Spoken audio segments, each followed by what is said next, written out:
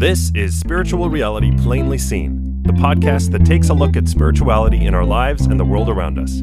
Here's your host, Dr. Frank Kaufman. Good morning. I want to speak today about a topic that is a little bit subtle, but I think important. All human beings live in two worlds. We have our physical and practical side, and we have our spiritual side. The thing about these two different parts of life is that they're intertwined, they're inseparable, they participate in each other's unfolding, and yet they are clearly distinct, and they require different frames of mind when working primarily or focusing on one or the other. The other thing about them is not only are they coterminous, is that both are happening simultaneously in all things that we do.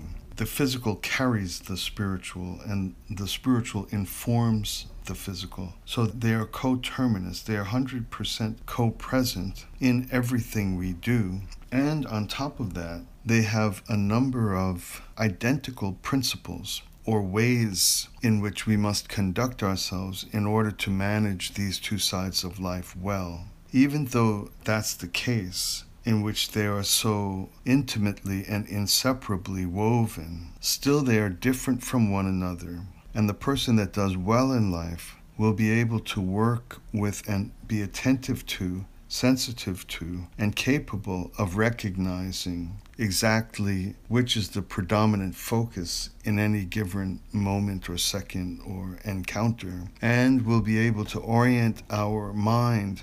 Basically, it's our orientation that is different in each. It's not the principles by which they operate. The principles by which they operate are similar or possibly identical, but it's our mental frame that defines whether or not we are behaving and living appropriately when our endeavor is primarily oriented towards one or the other. So on the physical side, we make decisions, we make plans, we invest ourselves, we follow what we expect or anticipate will yield the outcome we seek to, the result we seek finally to see as a result of those things. Our intention, our planning, our investment, and hopefully those will combine to produce what in the end we hope to see. If we want to build a house, we need a strong intention. It's a big job. We need careful planning. It's a complicated job. We need a lot of investment. It's an expensive undertaking. And we need to be faithful to the foundations each step of the way. We can't get excited when we see the frame go up and depart from the original intention, which clearly defines every step of the way. The plumbing must be right, the electrical must be right, and so forth. But from the very outset, once we have attained commitment, we are capable of envisioning precisely what that house will look like. This is what I'm calling the physical practical. In the physical practical, once we've attained or developed or secured commitment toward what we want to accomplish or achieve, we can work rigorously and systematically to create something identical to what we originally designed. Say if we want to get rich, people who want to get rich, they create time-generated plans for their life. By 23, I'll have that. By 35, I'll have that. I'll be this rich, and I'll divest here, I'll invest there. A person who has the sole purpose of, that's just physical. It's just planning to bring about a physical and practical outcome, namely my wealth. It's a little less manipulable than building a house or building a car or painting my living room or something. But nevertheless, working in these arenas that are physical and practical, even the acquisition of wealth, which has a lot of unplanned developments, requires some sort of nimbleness and ability to pivot and change and read the circumstances. Probably the same thing with a house as well. You find that the lean of the land this or the wood that, or the availability of the original materials hoped for are not there. And yeah, there's vicissitudes in all things, but nevertheless, the key point is that we can clearly envision and clearly strive to an outcome, and that there are very strict rules in successfully resulting in your original intention. Very strict rules. These are principles. Now, on the spiritual side, the interesting thing about that is that the very same disciplines, the very same pattern, the very same process has to be in place. But the thing about the spiritual side is that we are not capable of anticipating the outcome because we are moving to places that we can't envision. And that is why the spiritual side of our life has an element of faith. The physical, practical element of our life should not have an element of faith. I don't want my architects and my construction crew to have faith that the house will be ready by the date they promise. I want them to just plan it and do it. Whereas on the spiritual side of life, we have a general desire for what we hope to be, how we hope to evolve, how we intend to improve spiritually, what we want the outcomes to be.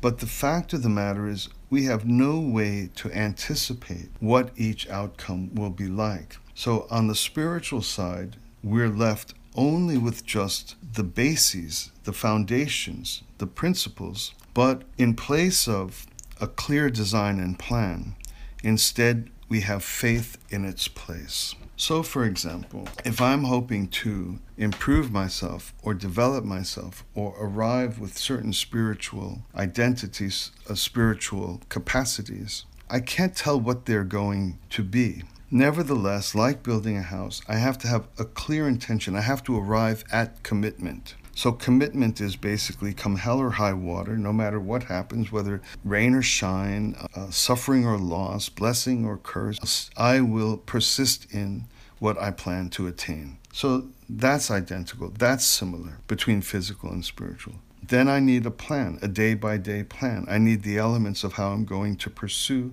the spiritual ends or desires or outcomes I seek to attain. For a building crew, you got to be there on time. We start at 6, or we leave the plant at 6. We arrive on the site by 7:30. You'll eat in between. We stop for a 30-minute break or 40-minute break at noon. You have a clear plan.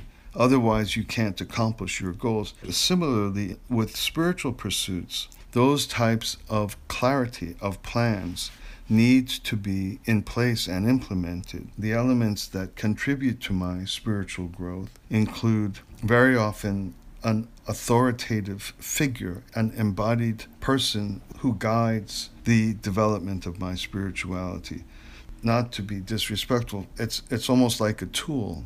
It's like a lathe or a level. An embodied spiritual person to whom we surrender is a necessary element. Often, people think they can get away with not that, but they'll just replace it with Jennifer Lopez or some other thing they worship, honestly speaking. But the other thing is that we may need a foundational text or texts. We need scriptures. We need something that embodies or purports to provide us with inner truths that are not immediately known in our own lives just automatically. We read them, we study them, we apply them, we test them. There are authorities, textual authorities, human authorities, embodied spiritual guides. And there are my own daily regimen, a time of day. There are my activities, meditate, pray, serve, opt sacrificially, these types of things. And so, in a certain way, I am doing the exact same thing for physical and practical matters as I'm doing for spiritual pursuits. I have to arrive at commitment that will penetrate every type of obstacle or opposition. I have to make a clear plan. I have to know what my tools and instruments are, and I have to have a time period for what I'm doing, and so forth. I need a clear plan. I need a clear understanding of my tools and instruments. I need a clear schedule, a clear dedication, devotion, discipline.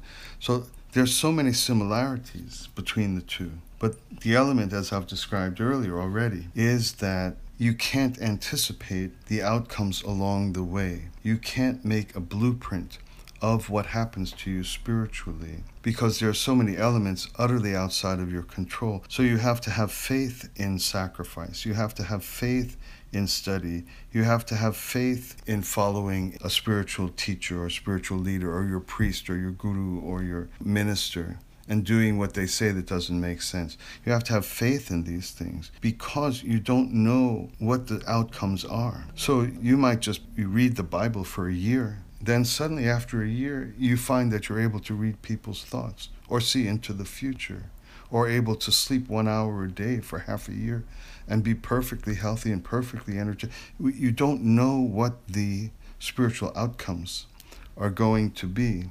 You may be in a spiritual path for 30 years, and then suddenly after 30 years, you know all there is to know. Everything reveals itself to you in perfect clarity. These are the elements of spiritual attainment that you can't put in a blueprint. But you could have done something in your 15th year in disappointment or retreat or giving up or anger or failure of some sort, and then you could have delay some acquisition of some spiritual power or capacity by years or decades. These are the things we can't know. And so the final thing I'll say here is that in the Western world, there's a habit of trying to make the practicality into spiritual life. There's a lot of good in it, and there's a lot of folly in it.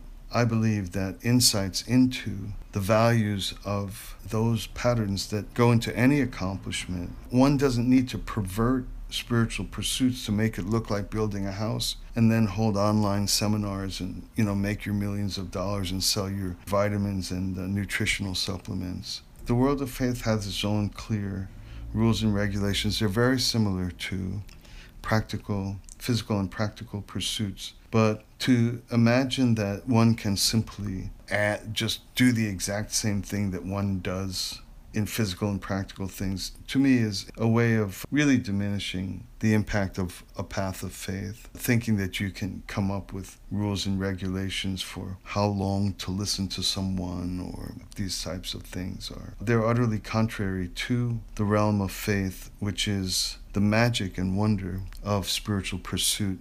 All right, thanks very much for listening.